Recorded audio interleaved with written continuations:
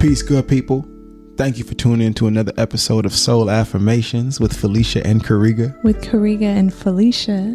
And most importantly, with you, the listeners. I like that. At this point, we are engaging with our listeners. Folks are commenting online. That's right. Folks are sending in questions in the DM. Yep. Folks are reviewing. We're getting stars out here. I love it.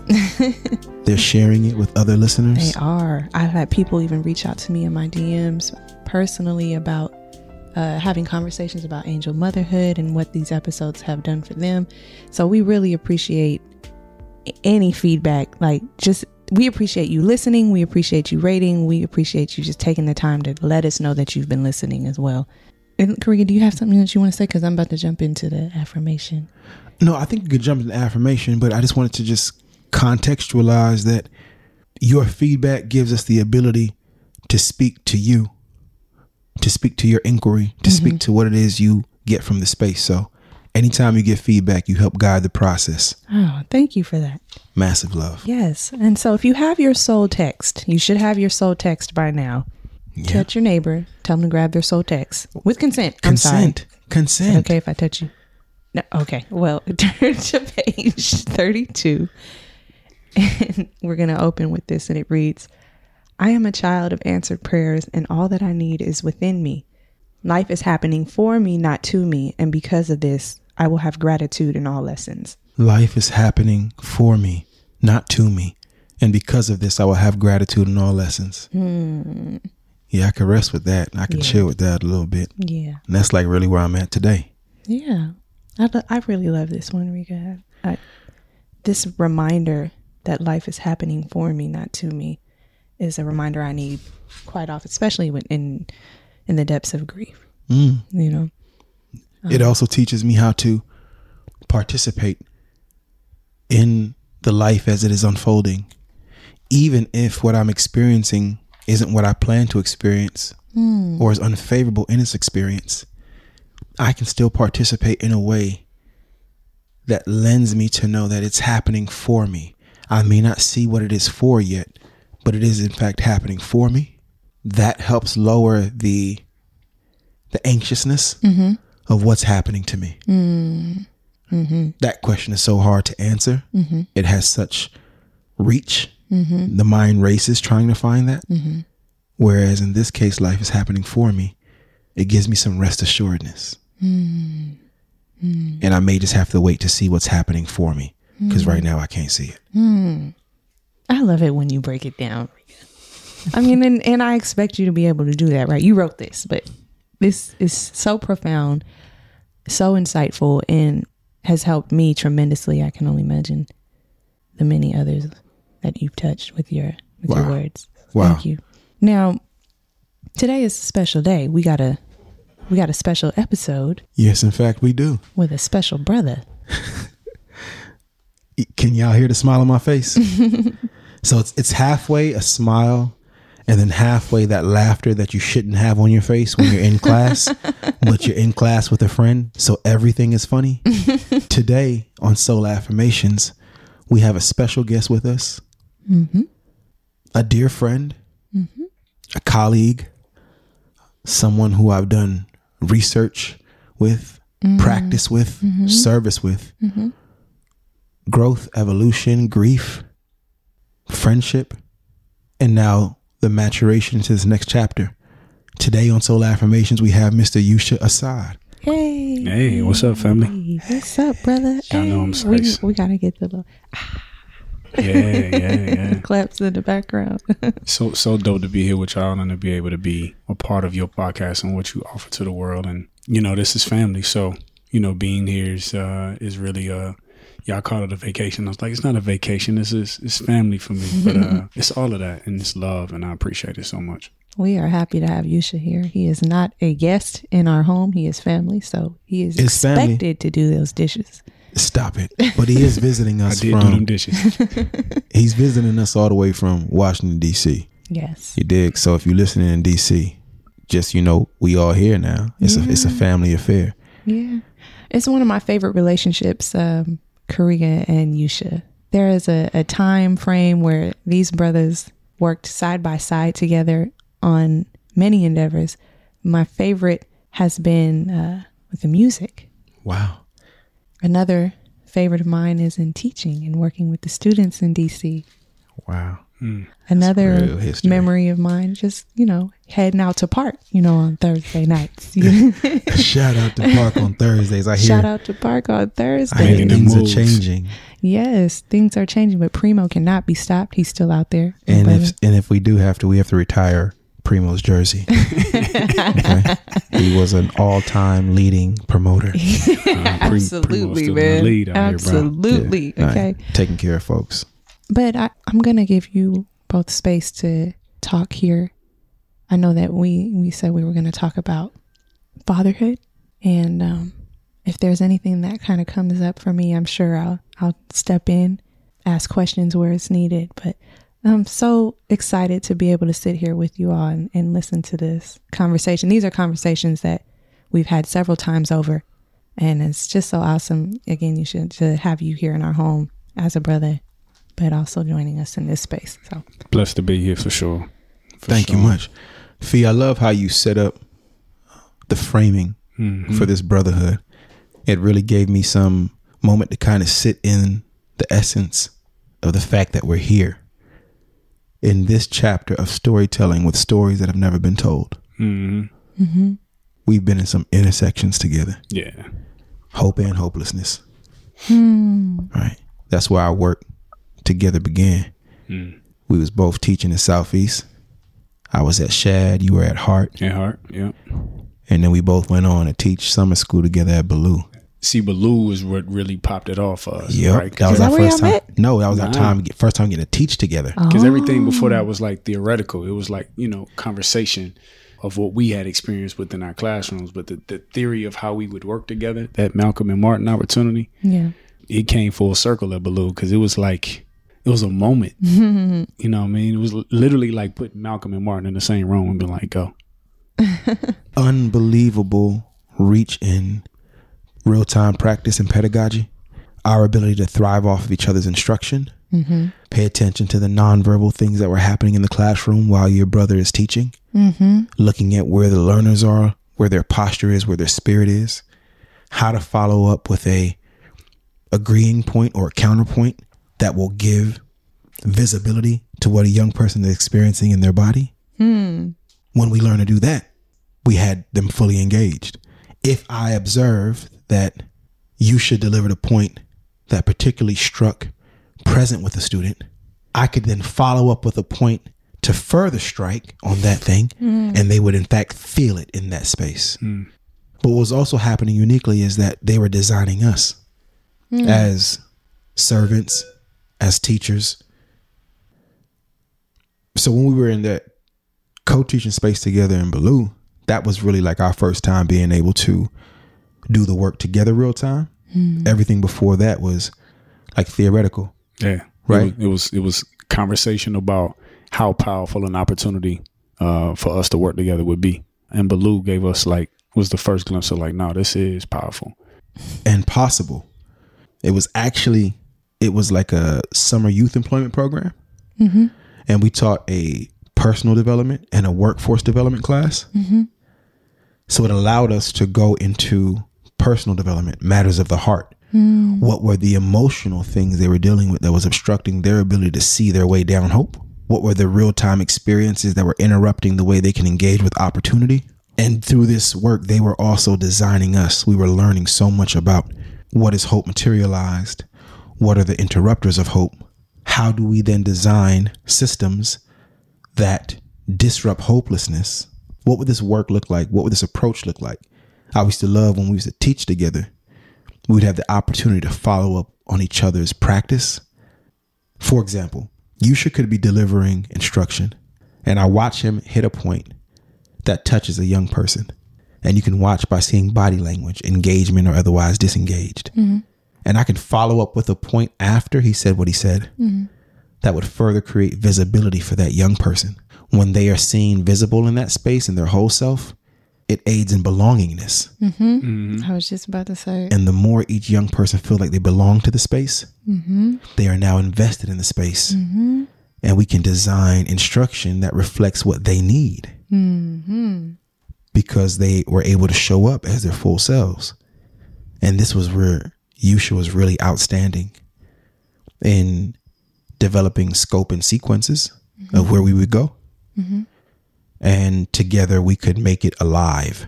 Right? So it go from a plan to this real life actionable space. And from it, Yusha, we wrote several songs together.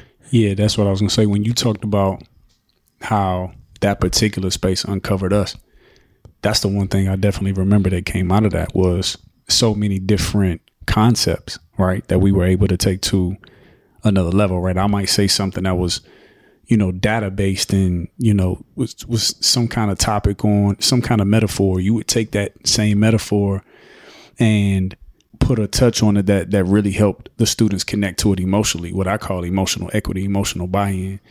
And then those concepts became songs. They became, things that moved into our art, into the art space.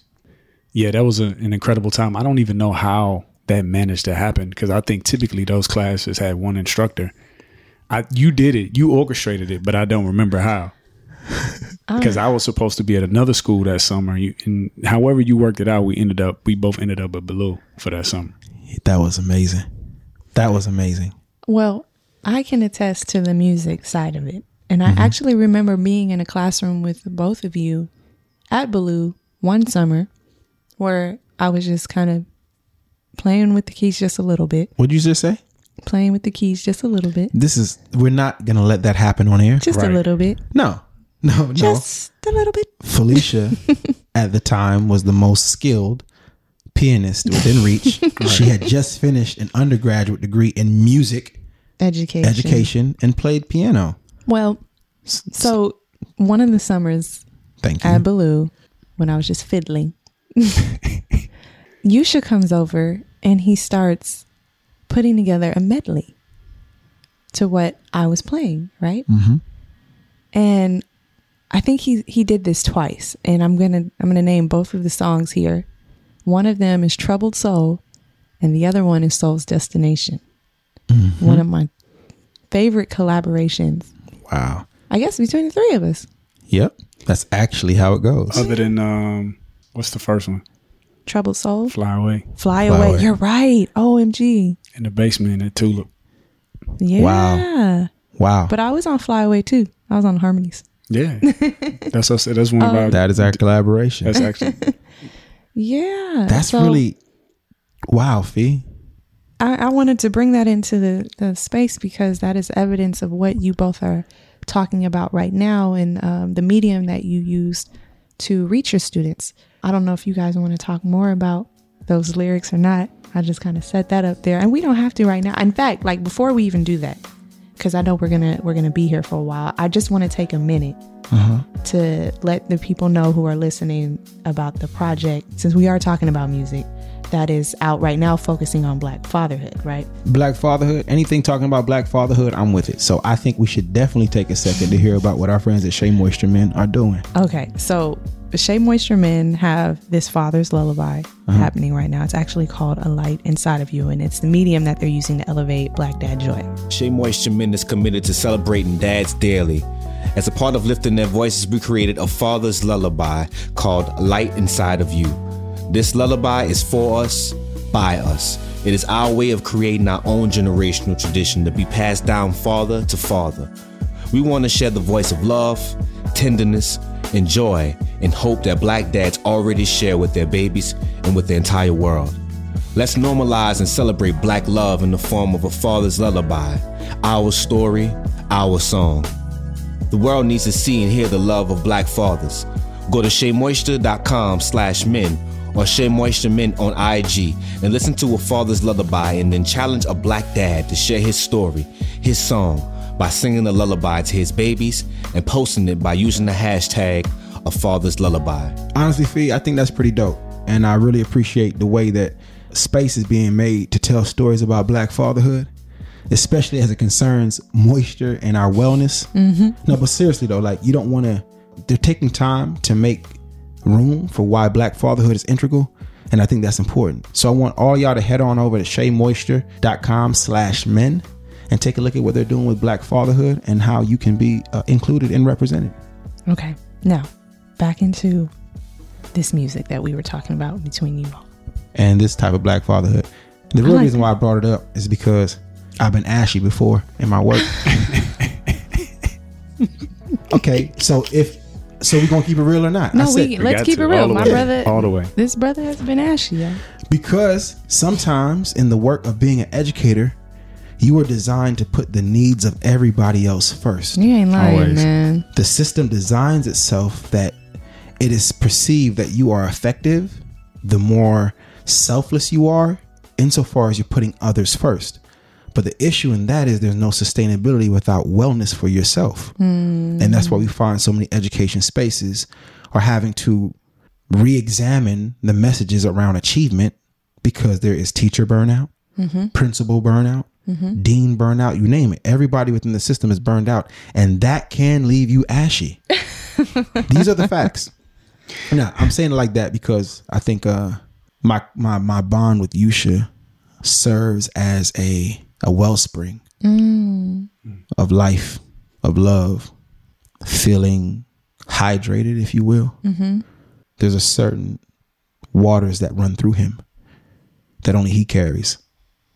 I see it across my bonds. He represents a certain type of water. You hear it in his voice and the music. You see it in his demeanor and his spirit. So with all those things added value, I really appreciate the way he represents a wellspring in my life. Absolutely. With you saying that, I want to talk about, one of the first times that we got a chance to kick it. So we had met at the event for the organization that we work for. But then you pulled up on me on 2nd Street Northeast, right in front of my ex's mother's house. And we got a chance to just kick it for the first time and really talk, about brothers, like what our plans are, what we want to do. And I think what it did for me was it allowed me to, if I'm being completely honest, right? Completely honest and vulnerable. It was the first time that I didn't feel alone, right? It was the first time that I had met another brother who conceptualized and saw the world the way that I did, right? With this opportunity for possibility, but this real intentional need for service and love in our community, especially as it related to Black boys. That was the first time I had encountered that, because for me, in most spaces that I moved in, I was isolated a lot of times in those thoughts just because of the depth of thinking, the depth of heart, the work that it actually took to get there, and even some of the emotional work around being able to live in those trauma spaces. But you were the first brother that I had met who shared that same concern. That was a sense of belongingness for me, because it was like, yo, I ain't by myself. Wow. I'll speak to that being a manifestation of the love I believe in and the love I practice. Love shows us that we aren't a singular being having this experience separate from all humanity. But the ideas that isolate us inside our head reinforce that this is lonely or this is alone, right? And we honor time to be alone. But what I've learned in grief is that when you believe that it's only happening to you, you have no reference. And reference helps us calibrate our steps, decisions, outcomes, consequences, just helping us see a more large experience rather than just our own. And that is to the deficit of organizations, institutions that would have Black public servants, leaders, teachers, or otherwise feel alone, right? So there is power in our belongingness and our connectedness, but you and I were sharing a similar experience at the time, teaching in DC, and needed one another in a way that no institution, no workplace was supporting, right? We were both in grad school at the time, 2 different institutions, right? You were at American? Correct. Okay, and I was at George Mason, right? Both teaching in Southeast DC. But what we also found was in the scope of these conversations, organizations, institutions had a habit of mind to tell us that we could not control what was happening outside of our classroom, right? But the difference between us and many others is that what was happening outside of our classrooms is still very much happening to us by way of proximity. We weren't separate from our students in that way. We weren't separate from our community in that way. Right. You dig? Right. So what it required was for us to be able to see ourselves and our young people. And when I found out that that was the lens of love you were using to teach, that you saw your young people as extensions of yourself and not somebody else's kids, I knew that I had found brotherhood. Right. We didn't walk into those situations. Well, I don't want, what I walked into the situation saying was from Winston-Salem State University, which was my undergrad program. I was a business major, right? So how did I end up in education? It was because I had got a glimpse of the world in a sense and what, especially with the corporate world at that time, was focused on. And I knew for me, I needed to do something that was more connected to what was purposeful for me, right? I needed work that was purposeful for me. And when I seen the opportunity to go into this teaching program, it's like, let me go do for some young person what somebody did for me. I wasn't supposed to be in school. Like that wasn't a path for me. Even to this day, there's a whole story about how I got to college. Mm-hmm. And being able to read some of those books and being able to learn some of the truth that I learned in college and even the relationships and connections that I had was like, there are young people who need opportunity, exposure, knowledge. Like they need this information, especially because I knew that there was information that was available for, young African-American boys and girls that the curriculum doesn't include. Things that could be freeing for us, things that could elevate the consciousness of a young person, that could really help them see what opportunity could look like and what things they should be trying to, bypass or not get caught up in. Yeah. But these things weren't a part of the American educational system's curriculum. And I knew that it was going to be, if we were going to have long-term generational change, then we had to get to the people who were still very impressionable, those who were still malleable. And that was the youth. Absolutely. And we did this through extended hours of service within the schools. So not only did we teach in the capacities that we taught in, but we also volunteered, right? Because we know that presence is profound. So we spend extended time with the young people to build relationships that say you belong here. I understand you outside the classroom, even if you may not fully understand what's happening inside the classroom. Your life has value to me. What's important to you, your art, your culture, your music, those things are all important to me. And I want to know more about you through sharing this lens. Now, this is 20-something-year-old Yusha and Kariga talking. Right. And I didn't realize that the students were shaping my heart in such a way of understanding what love looked like without the need to possess something. Right. How do I love it without having to own it? How can I admire you? So we didn't want to set up classrooms that were based on, as I called, adult supremacy, right? Or control, or absolute control. Control, because it makes me feel more comfortable when I have you in control. But that wouldn't be a space that they were willing to show up in long term. So we had to co-create a space of belonging and voice and agency. And we did this often through music as well, right? We were doing social emotional learning before they wanted to call it social emotional. In fact, I was doing social emotional learning when they called it a waste of instructional time. How about that? I vividly remember that. I vividly remember being dinged for building classroom culture that was going to help us learn. Speaking of helping us learn, I want to reintroduce the guests. I told you that we have a dear friend, a dear brother in here, but Yusha, this must have been like 2014, 2013. When you received the highest scores in the District of Columbia for math teaching. 2013. High scores in growth. High scores in growth. Yeah. That's amazing. And we was really in spaces where truancy was high and repeat. But the way that you cared for our young people, the way you saw them as extensions of us, not somebody else's kids, I have to defer back and contextualize that at that time you were a father. Yeah. I had not yet experienced fatherhood. Now that I'm experiencing fatherhood, I wonder how that influenced the way you loved the young people and created the conditions for them to achieve their best outcomes. And I just want to make room for that. that in your 20s, you were teaching, leading, coaching, volunteering, and having the life calling journey of fatherhood. And I just want to take a second to acknowledge that, to make room for that.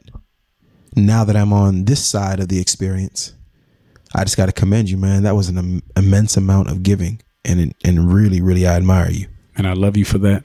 And congratulations. All right, it's still so much space and time just to say congratulations, and I'm happy for you and Felicia. I'm happy for your entire family. Y'all have gained another piece to your generational growth. And yeah, brother. Yeah, we, like you said, we were young. We were in our 20s. Like, my daughter was born, I think, right as I turned 23. Wow. From Reidsville, North Carolina, and in my mind, I had somewhat made it. But, I think what the young people were teaching me was that I still had so much more to learn. And there was always this, I would learn something working with the young people in our classroom that would make me a better father. And then I would learn something from my daughter that would then make me a better teacher. And it was always this, there was never an opportunity where I wasn't learning from the young people, right? So you would say, oh, you're a teacher. You're teaching the young people. Oh, no, they're teaching me. They're teaching me how to love. They're teaching me patience. Yes. They're teaching me endurance. Because some days walking in that classroom is like you're showing up to love someone, but because they're not in the posture because of what they've been through, they're not in a place to receive. My analogy was sometimes you walk in, it's like you're trying to give a hug to somebody who's punching you in the face. Welcome. Welcome. Right. Is young. Do you not see this hug? I don't care. I'm punching you in the face. Don't touch me. And that teaches you that the love that you have for young people has to extend beyond what you want them to feel or what you want them to do. It has to extend beyond that. You have to begin to accept who they are and love them where they are, be willing to plant seeds and opportunities of possibility into their heart and their spirit, but love them even if they don't move to those possibilities as fast as you would like them to. Precisely. Yeah. Precisely. Because to love them when they are experiencing adversity, when they're experiencing trauma, and they want to know if you can love this part of me too. Because this part of me is a real part of me that I have to use in a survival mechanism far different than this world you can imagine. Right.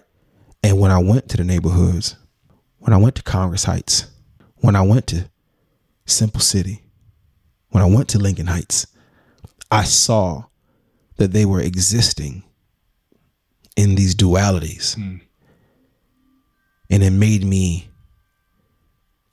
show up to be love, unrelenting.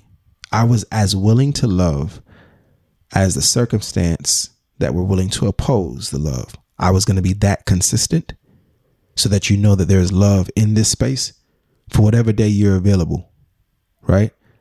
And this would download new understandings to us, new songs, new lyrics. Because if you think you're willing to love somebody who's not really ready to accept your love, you haven't seen endurance. Right.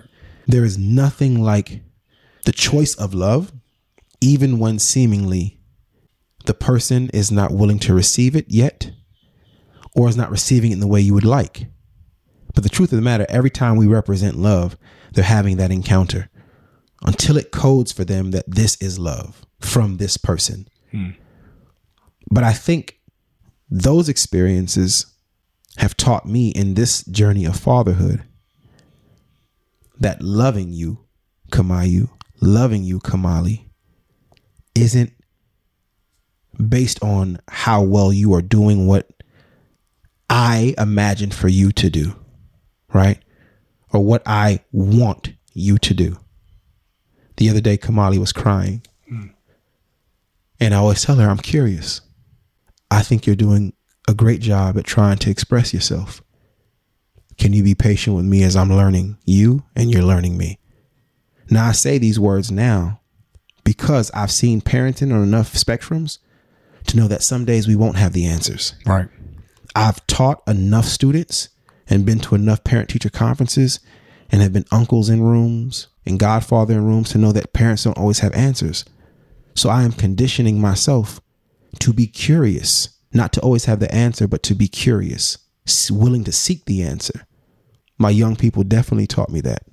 I also just want to take a second to acknowledge that after a decade of showing up for young people consistently, and you begin to hold value in their personal life and their personal regard, and now you know their family and their siblings, many of them express great grief and brokenheartedness when they saw what Felicia and I experienced with Kamayu. It was amazing that they had turned to an age where they can see life experiences. And because the love that Felicia and I say Felicia and I because you remember, new young educator, newly married. So a lot of my hours at the workplace were afforded by a partner who was understanding. Right. And then willing to also add value to the workspace, as you heard Felicia mention earlier. Right. She would show up. She was a part of that. She was a part of that, those young people's experience as well. She would come and add the medicine and music, right? Right. And we play and perform and hold space. But I really have to acknowledge that as a young educator, Felicia lending so much to what made me available, the young people had great love and respect and cherished her as well, because they saw somebody from outside of their school system love them the way I told them they were worthy of being loved. And this would make it consistent for them that I wasn't just loving them because it was my job and I was trying to have a smooth classroom. But the love that I said that you were deserving of, here's somebody who's not attached to this classroom, who's willing to love you in the ways that I say you're worthy of. When Felicia and I experienced our loss with Kamayu, many of them reached out and spoke about how much they believe that we deserve to be parents for the ways that we showed up for them.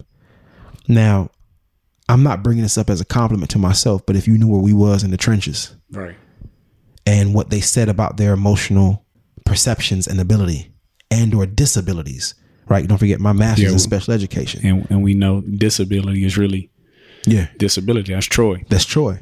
T. Roy, right? Mm-hmm. Walking with this ability. One of my students turned disability to walking with this ability, right? THIS, this ability. And he gave us such a new lens to see how he was seeing the world. But with this being said, our young people were my first mentors in grief. The amount of losses you and I took from our classrooms year after year, from our schools year after year, they were giving me the nuances I needed to navigate life in this way. But the loss Felicia and I experienced on the way to Kamali had no reference. But I found it very profound and comforting in a unique way that the young people who knew us as a newlywed couple believed in us and says, man, of many people I've known, you all deserve to be parents. And I would share with them, as much as it hurts me that my child isn't here, trust me, we're still parents. Yeah. I so admire the posture that you all took in the midst of your grief, in the midst of what that feels like, right? I would never be able to say, oh, I understand. I don't. You know, all I can do is offer what I offered as a brother, an ear, a heart, love. But the posture that y'all took to still be able to say, no, we are parents. You know, we are celebrating the life that we brought here. We're keeping her a part of our family. We're celebrating her ability now to care for us and love us and grow us through this situation.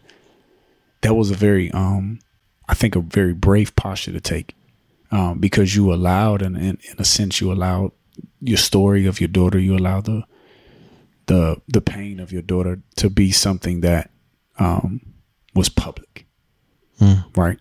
And I think in doing that, right, you open yourself up to the opportunity for whatever, right, could necessarily come that way. But I think God covered you and kept y'all in the way, because what came was one, love, an outpouring of love from others.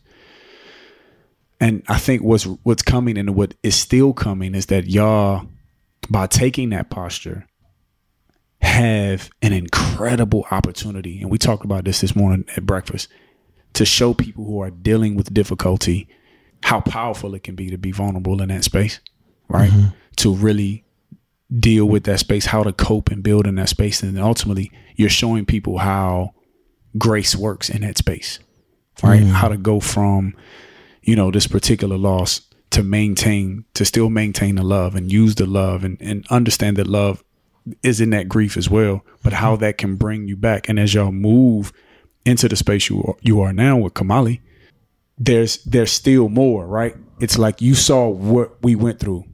You know the story of what we went through. Now we're blessed with Kamali. We're blessed with this child. But watch the grace and how love takes us into new spaces. People watching that is going to be so powerful because many people get into those difficult moments and never leave. Right?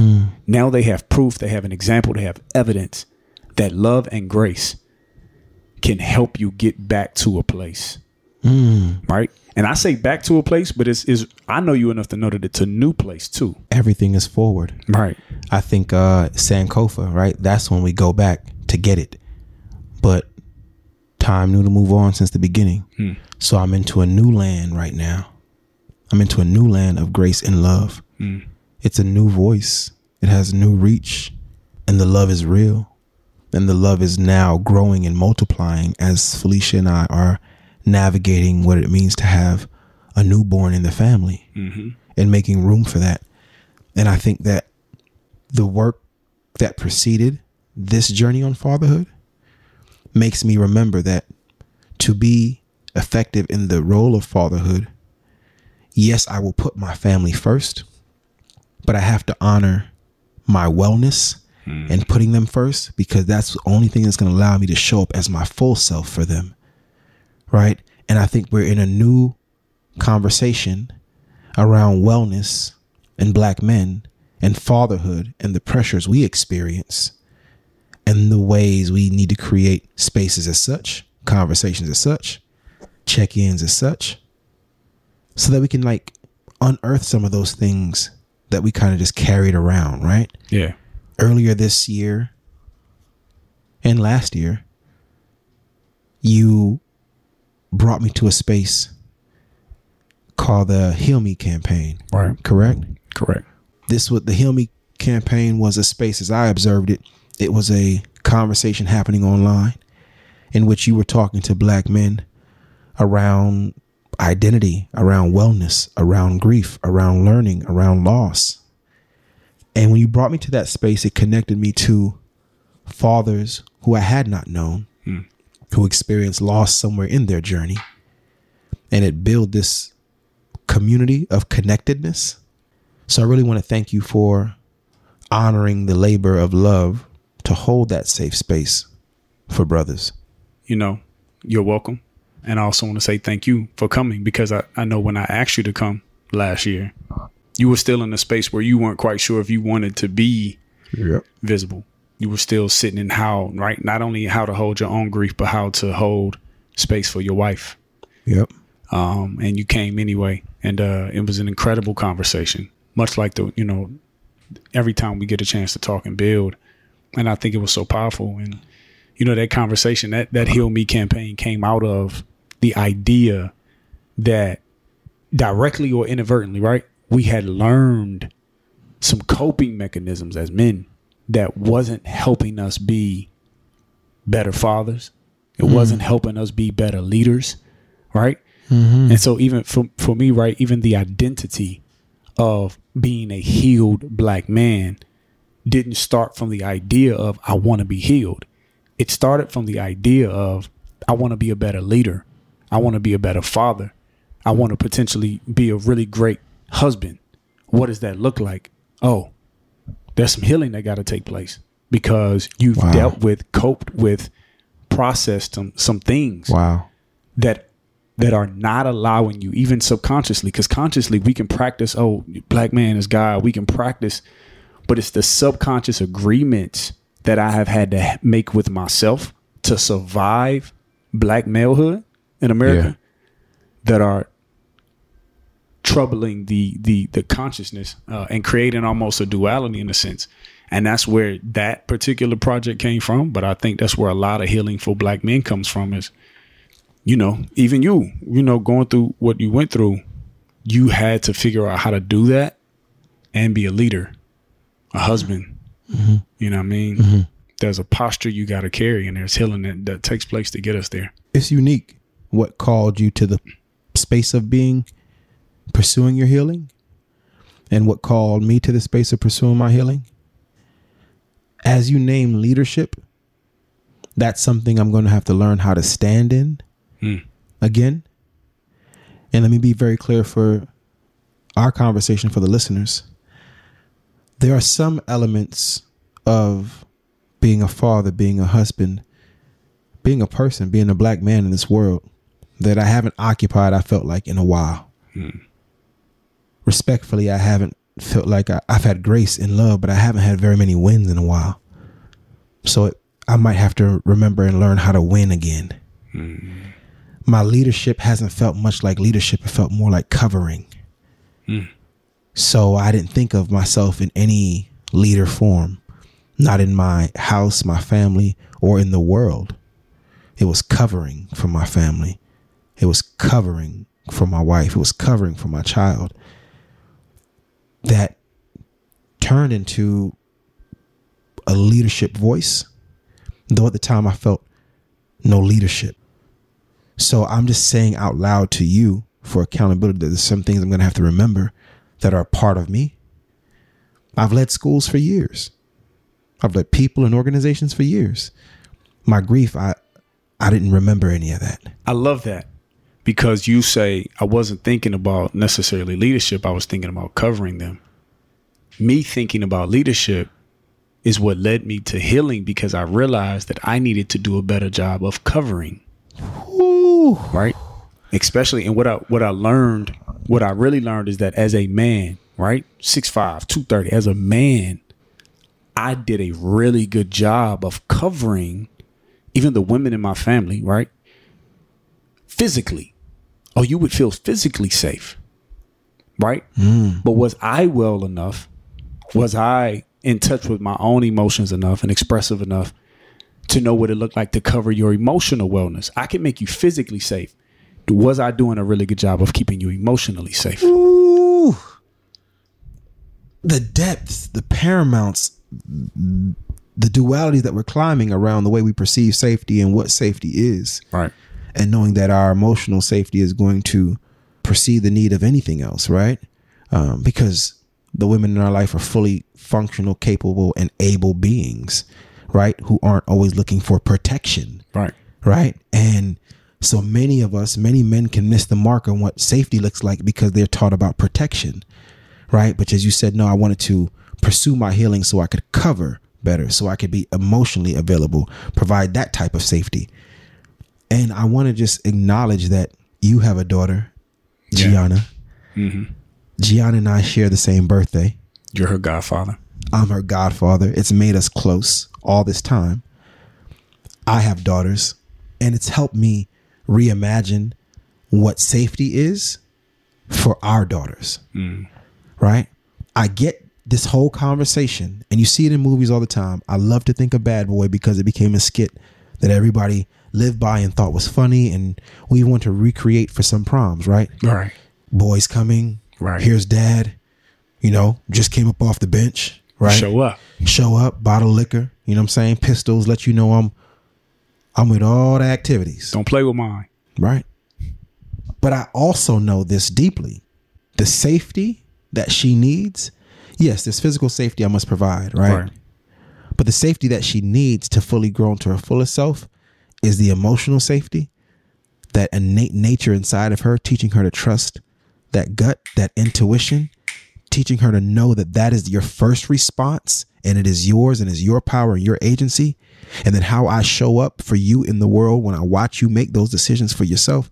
That's the best type of safety right now that I can perceive, because I need you to be an active participant in your wellness. And I need to be designing a world that makes room for your voice, right?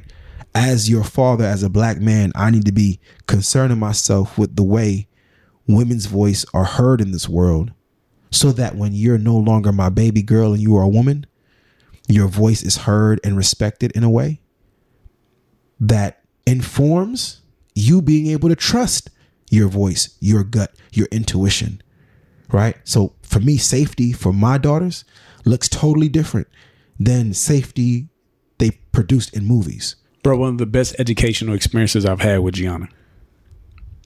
And this is why it's important for black men to heal. This is why it's important. You just said it, right? It's important for black men to heal. What does healing look like? It really looks like black men beginning to trust themselves, to trust who they are, to trust their inner voice, right? That inner spirit that's connected to the Most High, getting quiet, getting outside of their head and listening to that, being still. The reason why this is so powerful, because one of the best educational experiences I've had with Gianna was her asking me a question about something, Dad, what should I do? And me looking back at her and saying, okay, this is what I want you to do. I want you to get quiet. I want you to ask yourself that question. Pose that question directly to your own spirit. What should I do? And don't open your mouth. Just say it to yourself internally. And she did it. And after about 30 seconds, I asked her, I said, what was the dominating voice? Because there's multiple thoughts in your head. There's multiple ideas. What was the dominating voice in your head? And she gave me her answer. And I said, now, does that feel right for you? She says, that feels absolutely right for me. I said, now, that is the best decision-making process you will ever have in your life. Trusting and listening to your own voice. And that was beautiful for me because I've always told her, you're not my child to control. You're a spirit. You're an entity who was sent here from the Most High to fulfill what he sent you here for. I'm only here to guide you. If I think that I'm here to control you, then I've lost my way. That was powerful for me because for the first time, I got an opportunity to turn her inward to herself so she could begin to trust her own voice versus me always trying to be her voice. I heard from that, love doesn't look like control. It don't. And I was only able to do it because I had started working on my healing and what it looked like to trust my voice. You know what I mean? So we see that the pursuit of healing was making way for you to hear different and for you to show up different for yourself and for the people who mean most to you, right? Your daughter. So there is this correlation between our ability to cover, be involved, that's directly connected to our wellness. We will not achieve wellness by ignoring our needs. Anecdote, selflessness isn't the tendency to think less of yourself, right? It's to think of yourself less, right? But not thinking less of yourself. So you're deserving of wellness. You're deserving of this thing, but you're not centering it on me. I want to think about Kamali. I couldn't stop thinking about Kamali and Kamayu if I tried, right? They're always on my mind.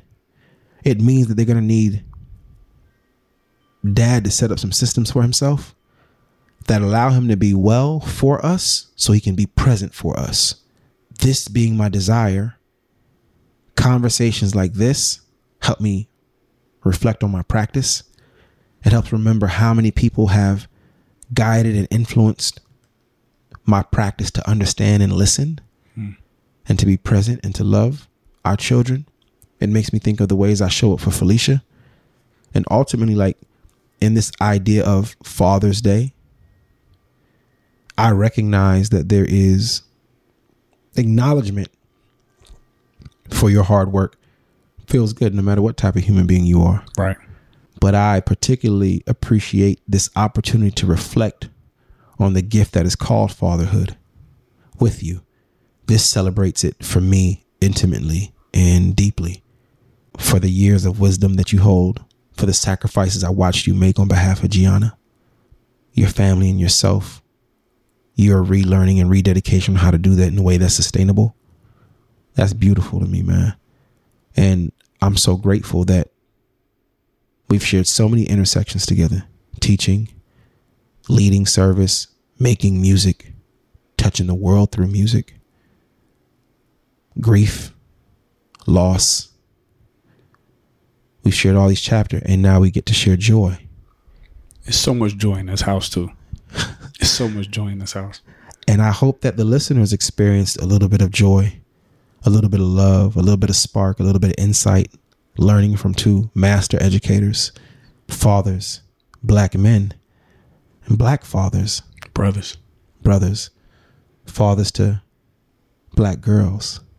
That requires us to show up absolutely different and requires us to have loving and accountable conversations with brothers. All right, because I got to shape the world that our daughters deserve to inherit. I thank you all for tuning in and listening to Soul Affirmations with Kariga, Felicia, and Yusha. If you enjoy this episode, please do let us know. Give us feedback. Be sure to rate, review, and follow this podcast. Let us know. Yusha, how can folks find you? You can find me at Yusha Assad Music on IG, which is YUSHAASSAD, music spelled regular. You can also just go to YushaAssad.com. And if you want to find more about what I do, you can follow or go to withgreatcare.com, with great care. And everything I do is connected to that, including the Heal Me campaign. That's directly connected to my IG page. But those videos, those concepts are up, for you to go review. And they're really helpful for people. I thank y'all so much for having me here, not only on your podcast, but having me in your house. We know how long it's been since I've been able to come out to Cali and really spend time with y'all as a family. And it's only God sent that this will be the time, because, I didn't know that you guys were having Kamali when I first booked my flight. Like a lot of people, right? A lot of people didn't know we were having Kamali, and we shared the reasoning for that, right? Like the joy in learning the process. So I thank you for being here. I thank you for adding value. I thank the listeners out there who made room for us to have this conversation, for two black fathers, educators, right, to have this conversation. And I thank the Black Love Podcast Network for holding space for these types of conversations to happen, because of all those years we were teaching together.